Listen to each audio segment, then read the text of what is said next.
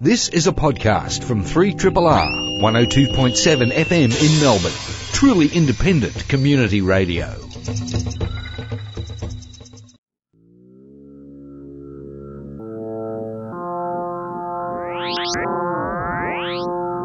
Zero G.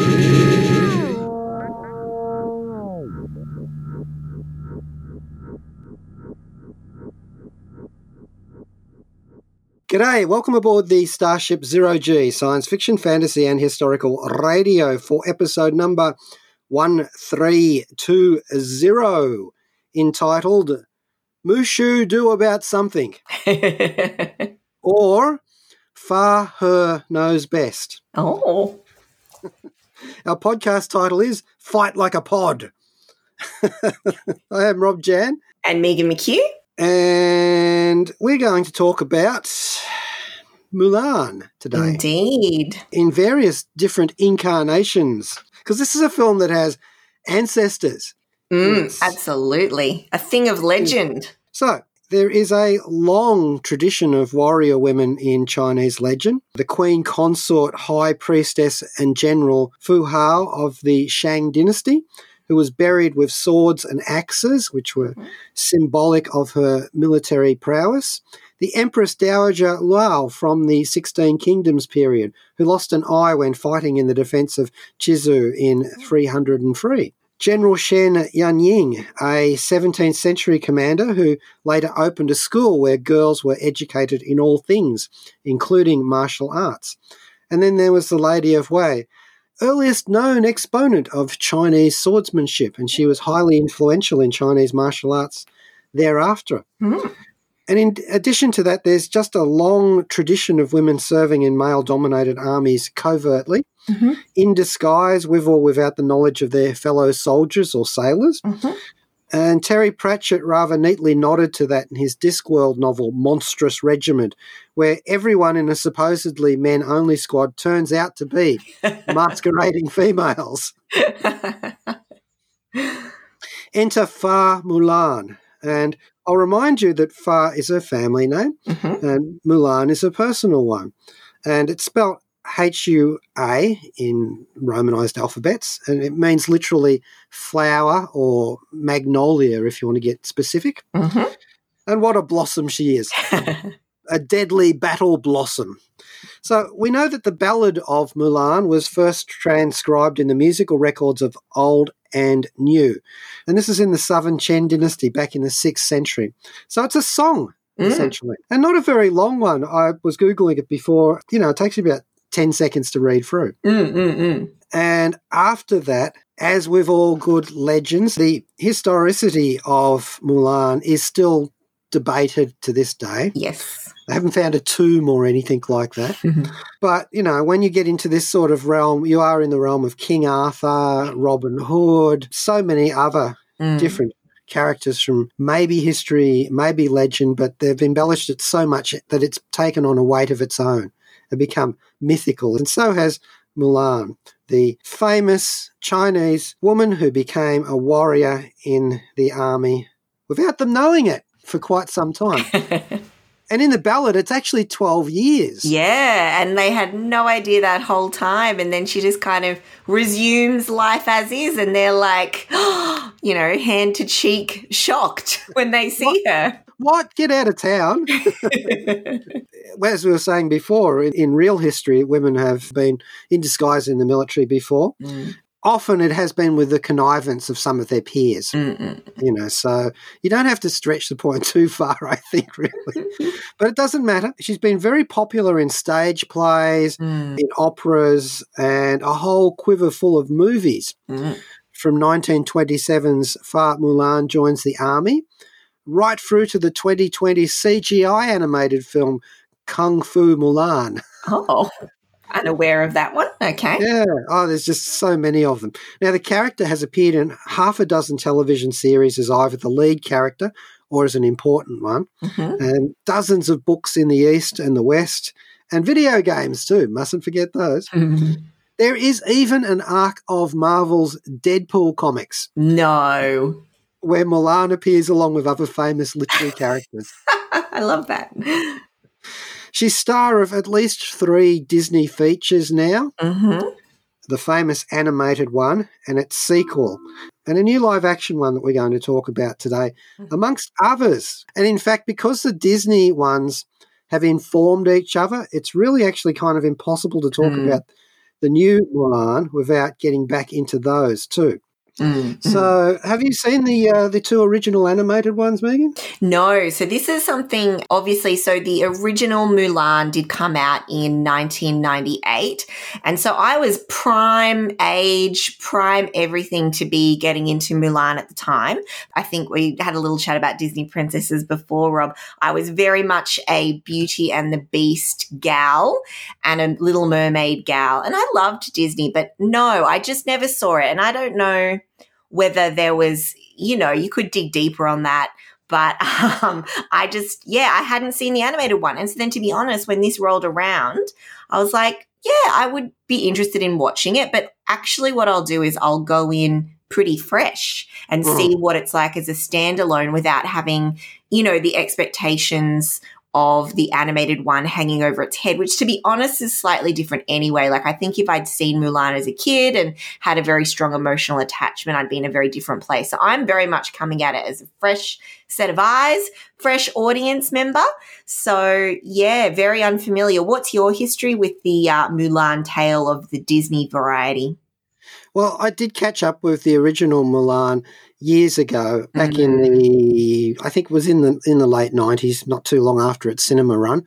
It was one of those ones that went into video and DVD and all that sort of stuff. Yeah. And it became very, very popular. Little girls were singing the songs everywhere, little boys too. I can remember this is one of those ones where at the end of the film in the cinema, the kids would run down to the front in the space before the screen and do mock fighting and tumbling. It got their energy going. I think it's a lovely concept as well. Like, I think I've always been attracted to the kind of story that it was and what I knew about it, but yeah, just skipped by me. And then it was, in fact, probably another 10 years or so until they kicked off the Disney stuff again. So that was the last one of people of a certain age would have had as a kid. So yeah, a very interesting one. It was directed by Tony Bancroft and Barry Cook. And, of course, they had worked on all of the other Disney movies that were in that sort of period up until then. The standard sort of Disney director lifestyle, becoming a character animator and then working, that whole career sort of arc. And I think it was interesting that the voices that they got to do the English version, in the English language dub, Ming-Na Wen played Mulan. Now, we know her as S.H.I.E.L.D. agent May. And it is actually hilarious that in another lifetime she was Mulan, because that explains so much of her character. Eddie Murphy played the voice of the dragon Mushu. Yeah, our comic relief character. Actually, in the Chinese dub of the film, because this is a Disney film made in America, basically, he did the voice of Captain Li Shang. Oh. So, there was a lot of interesting stuff going on there. They tend to bounce this story around in time a bit, depending on what the thought is at the time and sometimes what era they just want to set it in for the best costumes. So they set this one in the Han Dynasty. So essentially the story is pretty basic and all set out in the Ballad of Mulan. She's quite a boisterous young woman, just living a fairly, I would say, uneventful life, but it's not like that. Chaos tends to happen in her way. So she's in her little village. And when I say China, that's a big category. That is like saying the United States. That is like saying India. It's open to all sorts of contractions and expansions over history, different locations and that. Basically, let's just set it in a time when there are some northern barbarians, and of course they're barbarians in spite of the fact that they actually had a remarkably sophisticated, civilized culture of their own, who are at the gates of the civilized parts, the empire. So anyway, the northern barbarians attack. The emperor sends out a decree to conscript the soldiers that they are going to need. They've already got an army, but they want more. They don't want to take any chances. So they're going to conscript one male from every family in the country. Mm-hmm. Now, Mulan's father is a war hero, and he is differently abled after his service. Again, it depends upon which version you're seeing. A little bit like Dr. Watson, actually. He's either got a limp or else he's got some kind of chest complaint, but it will stop him from fulfilling the duty of the family because he has no sons. He has 2 daughters, or sometimes there's a younger brother in there as well. But yeah, I mean, roughly the idea is there's no oldest son to send off. And so one day, Mulan decides that she's going to take off to the army.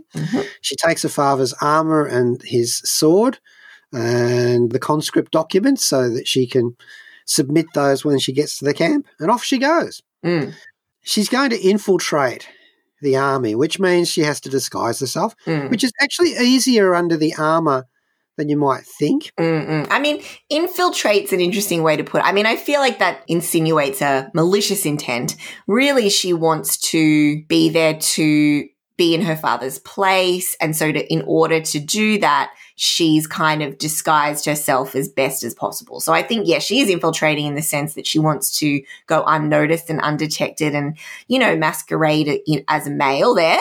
But I definitely think, her end goal is to do loyal duty for her country, and she wants to fulfill that role. So she's very driven by all these very top tier kind of traits that are very valued. Yeah. She's looking after her family, her family's honour, and also the empire as well. What's not to like about that from the point of either a kingdom or a state?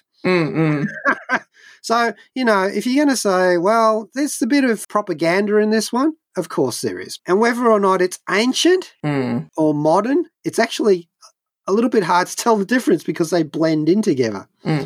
Yeah, so it's quite a remarkable story. You know that she's going to end up in the thick of the battle. And listen, it's no real surprise that she's going to make her mark in no uncertain way. Yeah. This is actually a little bit of a story about, or a great big story actually, it's generally couched as a bit of an epic, about emancipation and empowerment and breaking out of the village mould that would otherwise have encapsulated her for the rest of her life. Yeah, and I guess those gender expectations, and I think there's so much good messaging around, empowerment and so on. But I do also, there's a part of me that's like, well, she's an exceptional warrior, but does that mean that women have to be like 4 times better than men to be accepted kind of vibe? But that's the critical thinker in me. But the movie watcher in me is like, yeah, Mulan, kick butt, like you rock kind of thing. And that's the thing. She's a really great character, very strong, very principled. And, well, I mean, yeah, I'm speaking from the live action, of course, but I imagine she's a similar character in the animated. Yes, she is. Actually, more than one animated, not only the Disney one and the sequel, but a couple of other ones as well, too. But anyway, she has this interesting problem. To actually do anything beyond what she would normally do as a common soldier, she actually has to kind of bump up in the ranks. So there's all sorts of issues with that. And again, in the multiple interpretations, they approach that in different ways. And of course, there's the inevitable difficulty of maintaining her disguise. Is she going to take a bath? Well, she's going to act like a bloke and she's not going to take a bath. Personally offended by that. Anyway, so, all right, let's have a track here. And I didn't have to think very long about this. I wanted something about Disney princesses. You don't actually have to say that Mulan is a Disney princess as such, because she comes from a common family, relatively. Unless she marries someone, she's not going to become a princess. I guess in terms of the Disney kingdom, she is one, I think, rather than her specific story. So I think in the realm of, I guess what we'd say the female protagonist in the Disney suite, that is where that comes from. But yeah, you're right. She's just a kick-ass warrior, really. But if she marries the general's son, and the general is very possibly a noble, then, Then we've got, yeah. I mean, that's the thing. I know there's some differences in the animated to the live action, so I actually need to have a little look-see about that myself. So, but yes, you're quite right. So I thought I'd play a song here where the Disney princesses meet the newest Disney princess, Princess Leia, just for a bit of fun. I'm Catherine Janeway, the captain of this ship. Can you hear me? 0G is fun, as you were. Here on Triple R with Rob Jan. And Megan McHugh. And we're talking about Mulan in various incarnations and adaptations. I think we're up to the original Disney 2 movies from 1998 and then the catchily named sequel, Mulan 2. As with any of Disney's cultural appropriations. Yes. I mean, there's a whole show around Disney as culturally problematic. Yes, let's not forget that element of it. And, of course, Disney was trying to have a big hit in China with the mass market there as well. When you think about it, it's rather brave of them to try and adapt a very well-known and beloved Chinese story. It's a ballsy. Have the confidence of Disney, that's what I say. They did actually give it a limited release in China too, but there were other problems at the time as well, some political overtones of other things that were happening. They thought that the story was too different from the myths in China. I was reading a whole article about it before, and one of the questions about it was the costumes, I'm thinking. And they were saying, oh, well, actually, it's like Mulan's wearing a kimono, which is completely different. And I thought, okay, I'll just be quiet. So, yeah, the thing about the two early ones are that they both are musicals. As Disney in general tends to be. Now, I felt that the songs were kind of shoehorned into it a little bit, but they mostly made sense and they did carry the plot along. They underline what are iconic moments in these movies. They give you a little exclamation point there so you know you're meant to be paying attention.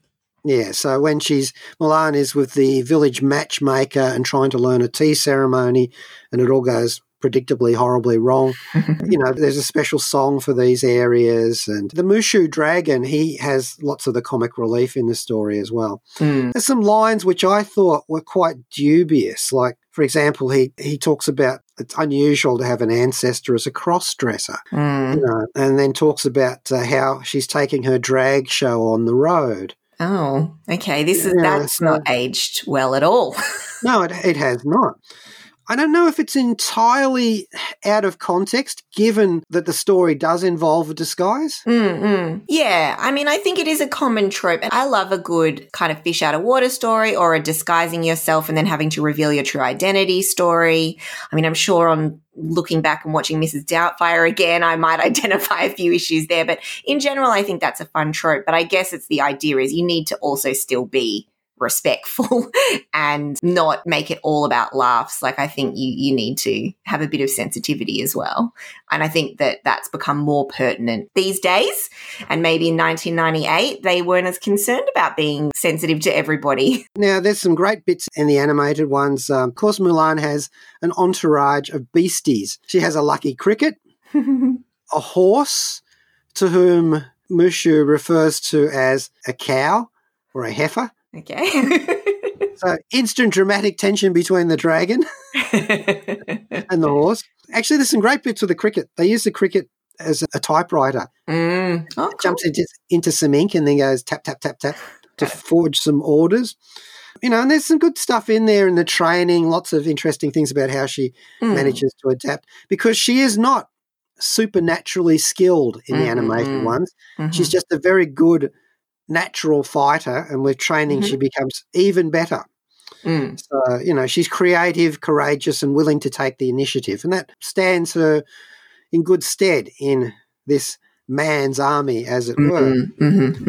There's one bit where she overcomes an obstacle in a not entirely dissimilar way to the method that Steve Rogers used when training in Captain America, the First Avenger. Okay. Because she was clever instead of trying get at it at brute force. And, of course, there's a soundtrack that's partly by Jerry Goldsmith, apart from the songs. Fun. So, a lot of good pedigree for that one. I don't want to go too far into it, but Mulan 2, Disney's 2004 direct-to-DVD animated sequel, revolves around Mulan and her fiancé, General Shang, escorting free princesses to another kingdom to take part in arranged marriages that will help secure a vital political alliance to keep the kingdom safe, once again from barbarian incursions. The princesses develop their own indecent ideas about who they'd like to marry, and Mushu the dragon dishonorably throws himself between Mulan and Shang just so he can keep his position as first family spirit. And songs and mayhem ensue. It's not a bad follow-up, and the voice cast list is worth a deep dive as it contains Lucy Liu, Sandra Oh, and even Karate Kid sensei Pat Morita and radio icon April Winchell. We will give you another track, and then we'll briefly touch upon another adaptation of Mulan, and then hop over to the actual movie that's just dropped. I shouldn't say it's just dropped because there's history on that too, but we'll get to that. And this is Oath of the Warrior, and this is by Harry Gregson Williams, who sounds like he should be scoring a Sherlock Holmes movie. And this is from the new Mulan original motion picture soundtrack album, Oath of the Warrior. Hi, my name's Con Iggulden. I'm the author of The Dangerous Book for Boys and Wolf of the Plains, and you're listening to Zero G on 3RRR. Oath of the Warrior from the new Mulan, and that is by one who's got a great name, I think, for a Sherlock Holmes composer, Harry Gregson Williams. Oh, yes. Yeah, you can see it happening. Or a cowboy. Or a cowboy, yeah. We've had a look at some of the animated movies. And by the way, Miriam Margolyes in the English dub of the Mulan Disney animated musical movie, the first one, she played the voice of the matchmaker. Oh, and it's Star Trek's Mr. Sulu, George Omai Takei, who plays the voice of one of Mulan's ancestors and all. Oh, cool. Is it worth me watching those, do you think? Look, I enjoyed them. They're fun. Yeah. If you want to see a fun interpretation of Mulan with absolutely zero bloodshed. Oh, okay. Yep. You'd be surprised how many big battles happen off screen in those movies. Yeah.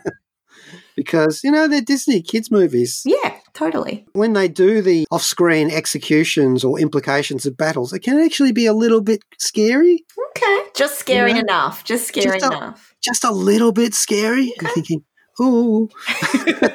Disney can go a little dark. I mean, I still think about Dumbo and his mother and get very sad. So, or Bambi. I mean, that's the classic go-to, but nah. Dumbo's mother in the circus still gets me. I still tear up a bit. No. You're crying. So the 2009 live-action Mulan, I wanted to revisit this one because I've seen it before, got a copy of it, and as a one that's made actually in China, I thought that it would be more embedded in the actual mythology and legends. It is partly, and it's a darker film. Yeah, I mean, this is a film about battles, and it's about war, and it's about, it can go as dark or as light as you want, right? Well, okay, this one functions as basically a very gritty, epic historical war movie, which are usually done pretty well. In country. Mulan Rise of a Warrior, also known as Mulan Legendary Warrior, and it's directed by a guy with the jolly name of Jingle Ma. Ma is a Hong Kong-based film director. He's got under his belt films like Mr. Coconut, Fly Me to Polaris, Tokyo Raiders, and The Butterfly Lovers. Pretty much known for his action movies. So he wanted to play Fa Mulan. He was thinking about Zhang Ziyi, Michelle Yeoh, the usual crew. Yeah. But did not pick any of them, essentially. And this one is set in 450 AD, and it actually stars Zhao Wei, who we've seen in lots of different things. And it's the same skeletal structure of the story, except they lean into the 12 years. Okay. that she's supposed to be there. Yeah. So she ends up being there for a hell of a long time, and we see her entire military career over that time as she rises to the rank of general. Oh.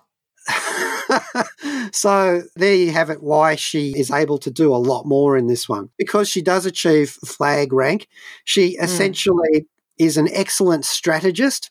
So there is actual military formations and tactics used in this, even if some of them are a bit fanciful. And there's a lot more blood in this one, of course. Yeah. Not necessarily over the top for this kind of war epic. She is a better fighter in this than she would be normally. We see that she was quite an adept fighter when she was young, and it doesn't take too many montages for her to get much better. Okay, right. And then she's all of a sudden the best warrior on the field. Okay, yep. Well, when she gets to the army and enlists, she's uncovered almost immediately by an old acquaintance from the village who then helps run interference for her. Oh, that's a nice way of that going, because it could have gone a total different way. Well, she's tougher than he is, basically, so she... I don't think he'd dare. Lots of different adventures along the way, and she does fall in love with the general's son. Okay, yeah. One of the captains. Essentially, when she ends up becoming a leader, it's because she's committed a very, very heroic act along the way. That's pretty much what she does throughout this whole film. An interesting one, this one. They do take time to sketch in the villains, the Rouran barbarians. And there's a princess on the other side as well. Quite a bit of inflection in this. And where this one and the animated one both stand out, they both take a lot of time establishing the characters of the other three squad mates. Yeah. I mean, all good war, army kind of battle stories, you want to see the relationship between the people on the field, right? That's kind of sometimes where the good stuff is. I mean, you know, they are a unit, so you have to see some of that. Otherwise, it's just a lone warrior hero. And that's not what army is about, not really. No. So I actually appreciated this one. The armour looks really good. It's a bit hard to say about the animated stuff because, you know, it's all stylised. Although I did like the way they did the horses in the animated one. They look very much like stylised horses from statuary of the period. Oh, nice. And I like this gritty, grim interpretation of Mulan. It's all about the horrors of war and the burden of command. Yeah, you know, do not expect a singing and dancing happy ending to this one. There's no funny dragon in this one? No. Most definitely not. It's the 2009 Mulan by Jingle Ma. I actually watched that one with the subtitles on. It felt like it made a lot more sense. It felt more localized. Anyway, I do recommend that one if you want a more gritty Mulan. Is it another patriotic epic? Well, of course, it's about repelling an invasion. But they do get some telling humanist points in along the way. I wouldn't say it's at the level of the epic Red Cliff movies when it comes to historical military stories, but it's still not too bad at all, and it does make an interesting contrast. All right, so let us have a track here. You know, one of the big tracks from the new Mulan movie. The reason for it being a big track, perhaps, is that it's sung by Christina Aguilera, and it's Loyal, Brave, True. So, you know, this will rouse you up and want you to fight the Mongols or the Huns or the Rourans or whoever's out of favour at the moment, who you can make perfectly wonderful epics about in their own right. Exactly, where they're the protagonist, but that's not what we're watching this week on Zero G. No. This is Carly Chan, author of the Dark Heavens and Journey to Wudang trilogies, and you're listening to 3RRR FM. Oh. Christine Aguilera with Loyal, Brave, True, in case you didn't get the message. Very random. I didn't know Christina was still pumping out tracks, and I did not recognise her singing that at the end of that film, but that is a nice little ending credits track. And that's the end credit track for, and also a music video track, obviously, for Disney's Mulan. Which has dropped on Disney Plus. Indeed. It is available now for the normal subscription price. Mm-hmm. When they first dropped it, it was somewhat pricier. Yes, for rent as well. Yeah, but I waited. It is directed by Nikki Karu. Yes. I was happy to see there was a female behind the lens. New Zealander. We've seen her work before. She did Whale Rider, which was very well received film. I haven't seen much of her other stuff. She did The Zookeeper's Wife a couple of years ago, and she's worked with Charlize Theron on a film called North Country. So a lot of films are a little probably different to an epic like this. I don't want to hit the note too hard, but obviously she's not Chinese or Asian in any way. And I know there was some criticism around this Mulan version not having very many people of Asian background working on it in the production of the film and so on and so forth. So I have a few thoughts around that, but I don't want to weight that too heavily right now. Let's just say I think Nikki Karu is obviously a wonderful director. Yeah, she's helming this project, and I think the style and some of the visuals were really quite beautiful. It's certainly very colourful as well. I think it's a really vibrant interpretation. I was having a look at some of the scenes from the 2009 version you're mentioning, the one that's the Chinese production. You know, obviously grim, very dark. Whereas this, I think even in the battle scenes, there's a lot of colour and movement. So I thought that was a very interesting choice. I guess they're kind of building off the animated kind of style. So, yeah. Yeah, the colour palette in this one, they are definitely trying to have a foot in both camps. They're trying to lift it up, and they do succeed in those aspects of it. The story is pretty much the same as we've been through before with the other ones. I don't get the feeling that there's 12 years passing in this one. No, it's very hard to tell how long has passed, but yeah, it's not that long. Amongst the cast, and we'll get back to the star in a moment, there are no dragons. No. There are no lucky crickets. Sadly, no. No unusually sentient horses. But there is a witch. Oh, yes. Is this new, that character? As far as I've seen in the other ones, yes. Although in the animated one, the Northern Barbarian does have a hawk. Yes, okay. So but this character is definitely, we're starting to hone in a little on some of the gender themes, I think, and a bit of a discussion around women and how you're meant to behave as a woman and what's accepted and so on and so forth. And so I think this character's been added in, as well as a couple of other changes from what I can tell, with a very much 2020 mindset in mind, like what's been happening with Me Too and all of that. I think they've made some changes accordingly. And I didn't know for sure, but I'm not surprised that the witch is a new addition. Look at the rest of the cast, for God's sake.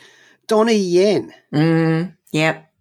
Jason Scott Lee plays Bori Khan, who's the Roran warlord. Well, Gong Li plays the witch.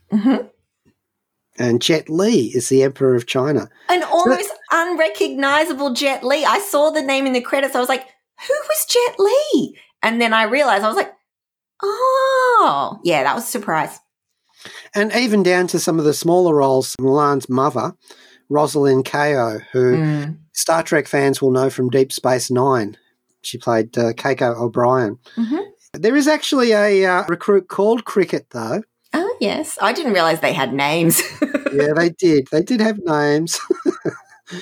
Right up the top of the cast is Yifi Liu playing Mulan.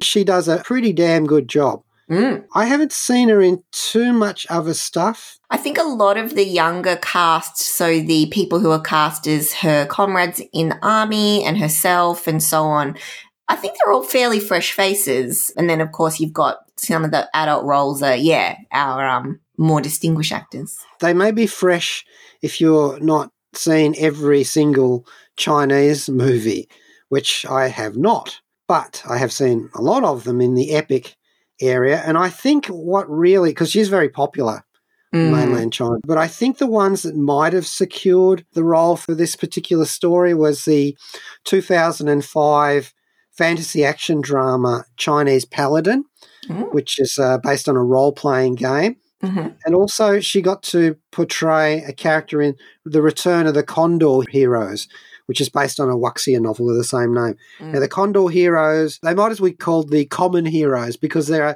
appear in so many different movies and television shows, often completely ignored in the West. But they are very strong staples of the entire Wuxia sort of category over there. So I reckon those ones would have helped get her this particular role. And there's controversy about this actress as well. She said some rather insensitive things about Hong Kong and police and fight that's ongoing on over there. And, you know, you can unpack that if you wish. This is the thing. Sometimes people do things, actors and directors and so on, people, creators behind films, and there are consequences to what they say and do in the real world. Yeah. And I will say, I guess while we're in the region, just to quickly touch on it, I think, you know, there was some controversies around this film. And I do think that the lack of diversity, people were very upset by that idea. And I thought there were two kind of sides of the camp. And one of them was very much, don't go see it. You know, they didn't have Asian people work on this. Like, please, you know, like, let's boycott it. And I mean, I'm saying that from that perspective. Like, I understand there was also a boycott based on her Hong Kong comments, which I'm not going to comment on because I'm very ignorant around that. But in general, regarding the lack of representation, it's also difficult, I think, because the way Hollywood is, as soon as a story doesn't do well, they'll write that off as an idea. So if Asian stories, like one movie doesn't do well, it's like, well, people don't want to see Asian stories. Let's not do any more. And it shouldn't be like that at all. But it's also, you know, I think we need to show that there's interest in seeing more diversity on screen, which I certainly have. And I think a lot of people have that interest. And, you know, maybe this is the start. And then we do need to keep rallying for people to be in front of and behind the camera. And we needed, you know, just encouraging to keep doing better rather than this kind of shutdown mentality. So that's my comment on that. And I think in terms of how accurate or sensitive the portrayal is in this film in terms of Chinese culture, again, I have no authority to speak to that. But again, I think, you know, when we're watching these things, like, I think it is good to recognize the fact that there is a lot under the surface. Like, you know, we want to attack it as a warrior story and the history, and I love that element. But I did just want to call out that obviously there's been some controversies, and please feel free to explore those and come at these things with your own kind of intentions. Always good to start these conversations. So, yeah, I don't shut them down with a but. I say and at the same time. Exactly, you know? Exactly. So Mulan, the character in this film, is boisterous, athletic, spirited, and brimful of powerful chi. Yes. So they've supered her up in this. Yes. She has powers, even if her sister is scared of spiders. Look, it is stunningly costumed. The action is done on a big scale, but pretty much without bloodshed. Yes, we're very light on in terms of gore. Practically none at all, actually. Anyone who gets offed sort of in a way that's so spectacular that you can scarcely connect it with reality. Yeah. Or it's a gentle implication that maybe they're unconscious or they're just slumped. You know, no one's insides are on the outside, let's say that.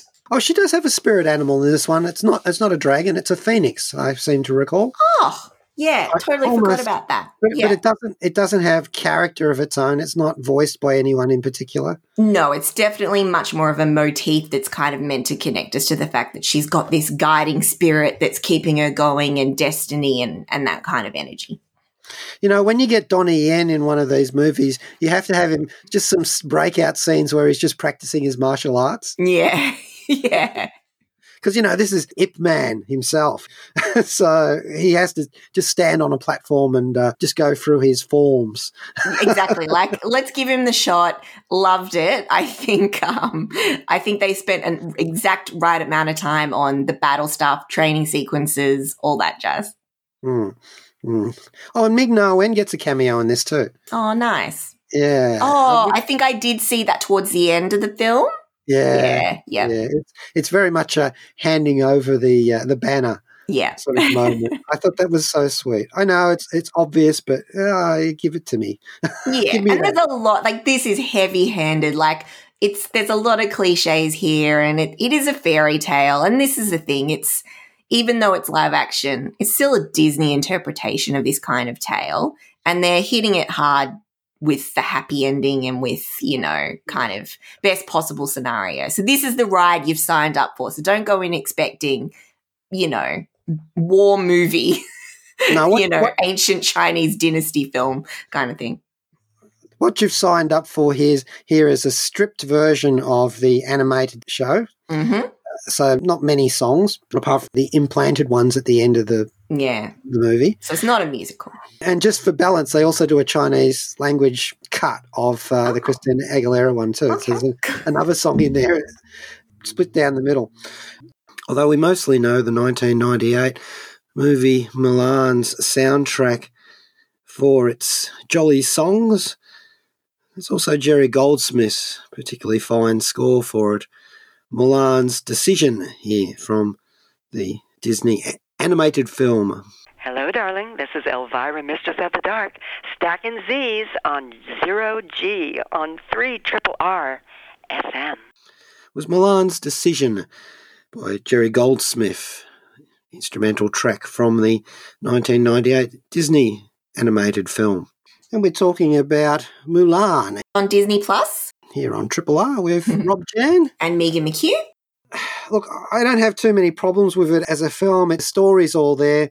They give you all the dramatic beats. I mean, some of these actors are just, they can just show up and read their lines and I'd happily watch them. Yeah. Where I think they do fall down is the subtexture, like that very important building of the team that we were talking about with the other interpretations of Mulan. Mm-hmm. I think they don't really manage to do that very well at all. It feels quite forced. Like, I get the feeling that maybe those actors met each other when they were doing the scenes and didn't manage to develop a rapport that comes through on screen.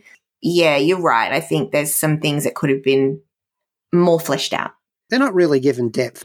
At least in the other movies, they're on screen and giving enough sort of action to do to at least have a few beats and to at least flesh out the stereotypes that they're playing. Yeah, exactly. When you're not even getting enough so that people know exactly what stereotype you are, it's thin on the ground.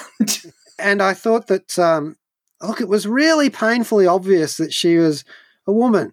Yeah, I know. And I guess obviously with animation, how was it in the live action one, the 2009 that you saw? She's still obviously a woman. Yeah. But, she's got enough mud and dust on her face and her helmet covers enough of her head and hair mostly, so there are ways that they can sort of fudge it. Plus, I think the fix is in as well and she's got someone to help her. And yeah, sure. Yeah. This one I'm just thinking, how stupid are you people? No, it stretches the imagination quite a way. Yeah. It's no wonder that they get their asses kicked by the barbarians for a while in the movie, at least. I do like the sorcerer. She's actually got presence in this. Mm.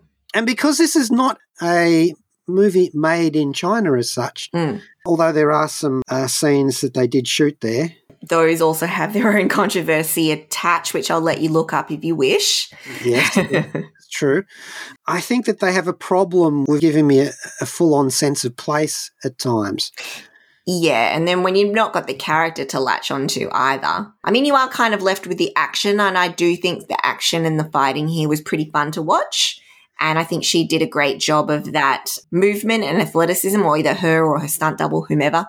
That was quite well done, I think. Yes, the string foo is first class. And they also have some cloth foo or fabric foo. That I was a bit like, what, why is that fabric moving like that?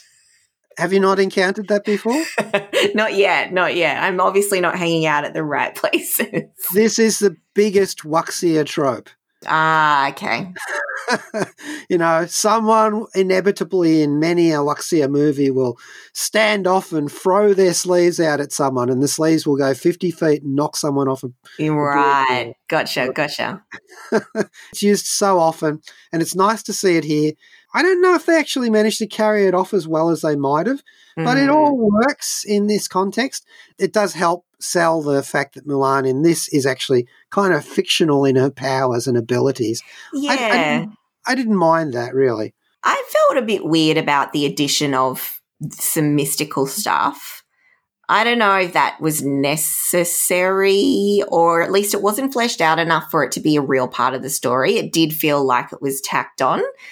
I kind of would have preferred if it had just been a straight down the line battle story. She is an incredible warrior. She earns her place. They give her the respect she deserves. What a fairy tale. And they give her the respect she deserves. But I would have liked that. Like, the magic just to me made me have more questions. And it just made me go, so I don't know about that element personally, but it didn't bother me enough to be a big bugbear. I do kind of reckon there is some precedent for the supernatural, since in the animated movies, at least, the spirits of Mulan's ancestors and the assorted guardian beasties take an active part in the film. So, I'm okay with the witch there too. Interesting point that is, because they could have redone the witch as just being a very skilled sort of infiltrator type character herself. But I suppose then it's like you don't want to water down the Mulan story with another woman who has done that. So they were like, we'll make her a witch. I hope this isn't spoilers for people, but yeah, so I think they just maybe wasn't fleshed out enough what they were doing with that character, and it felt strange to me. That was one of the big problems that I can see how they had her propel the plot for Mulan and how it helped tack things together nicely, but I just don't think it was the way to go personally. I would have liked to see that removed and done another way. Yeah. I felt like it was all there, but some of it was sketched in, almost like a bamboo scaffold around a new imperial palace.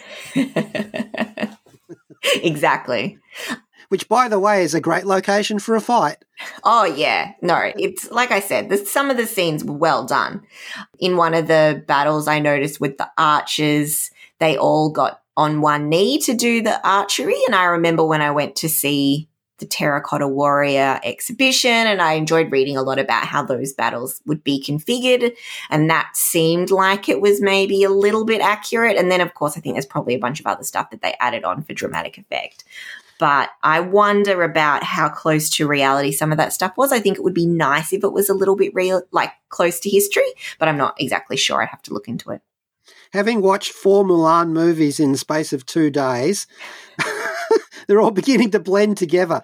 But I do think that they did the standard really excellent job of differentiating the command group from the rank and file, because they had the general's armor looking absolutely unbelievably splendid, which is a trope in Chinese movies generally that are set in historical periods. And the colours were great. The camera work was first class. All of those production values, they were all there. Yeah. For this movie. I do think they let it down a little bit with the secondary characterizations, and that's a pity because it deserved more. And if you're not spending the time singing... Yeah, exactly. Why not do some of that? I think I'd like to go and watch some Chinese cinema that does similar kinds of fight and battles, and I think, I don't know, I probably wouldn't recommend this one, but I did enjoy it. I can recommend at least 10. Okay, we'll talk, Rob. We'll talk. I think I'd like to explore more that style of fighting, all of that. I'm interested to see a little bit more of that historical side. So, I don't know. I'm lukewarm on Mulan live action, unfortunately. Yeah, me too. I don't think it's a solid success as a film or an adaptation of the Mulan legend. It is all there, but it lacks depth. Yeah, agree. That's a pity. Anyway, we will be back next week on Zero G, and we will go out today with China Girl by Mr. David Bowie. Love it. Not actually a strange choice. Yes, he was going out with a woman of Chinese descent at the time when he did this, when he was in Australia. And he was thinking about, because he ran into a lot of Chinese Australian people here, and he was thinking about the Chinese expatriate community when he wrote this song. Okay. But it was also used in, I think, an uncredited cover version as the trailer music for the first Disney Mulan movie. Oh, there you go. So there's an odd little connection with David Bowie's China Girl. And that's it for Zero G. And Joe Brunatic is coming up next with Astral Glamour. Thank you to Kayla Larson, our podcaster. And thank you, Megan. Thank you, Rob. This has been a podcast from 3RRR 102.7 FM in Melbourne. Truly independent community radio. Want to hear more? Check out our website at rrr.org.au.